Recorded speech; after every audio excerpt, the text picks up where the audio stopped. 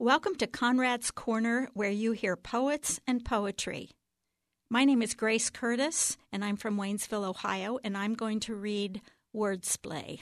She speaks, fingers on the tone holes of her clarinet, breathy woos coaxing chords into controlled motion. We form our G's and D's, our F's, our K's, comed, a period, a question in the ease of a breath. I have seen a word, the word, a whirl, the lift of a staff part the sea, construct a wall, form a pillar, cause a lamb to acquiesce. I have seen a word quiet, a word, splitting a tongue in two, splitting a tongue into the splitting of words. I have seen words escape from your sleep, your deep, your words that would stop a train derailed, a failed engine, an engineer, a failed trip, a split rail.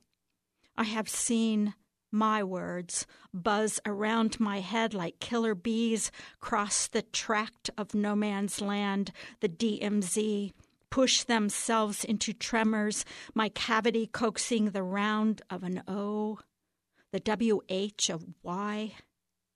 Even a chirping baby will push his pink tongue in and out, trying to wet the reed of his clarinet. The yogi master says to place the tongue softly against the roof of your mouth to keep the rabid mind from speaking out, from forming the glottal vowels of worry, from jumping with the lingual jump rope on the long journey toward the faraway place of your absolute, toward becoming your perfect dumb self.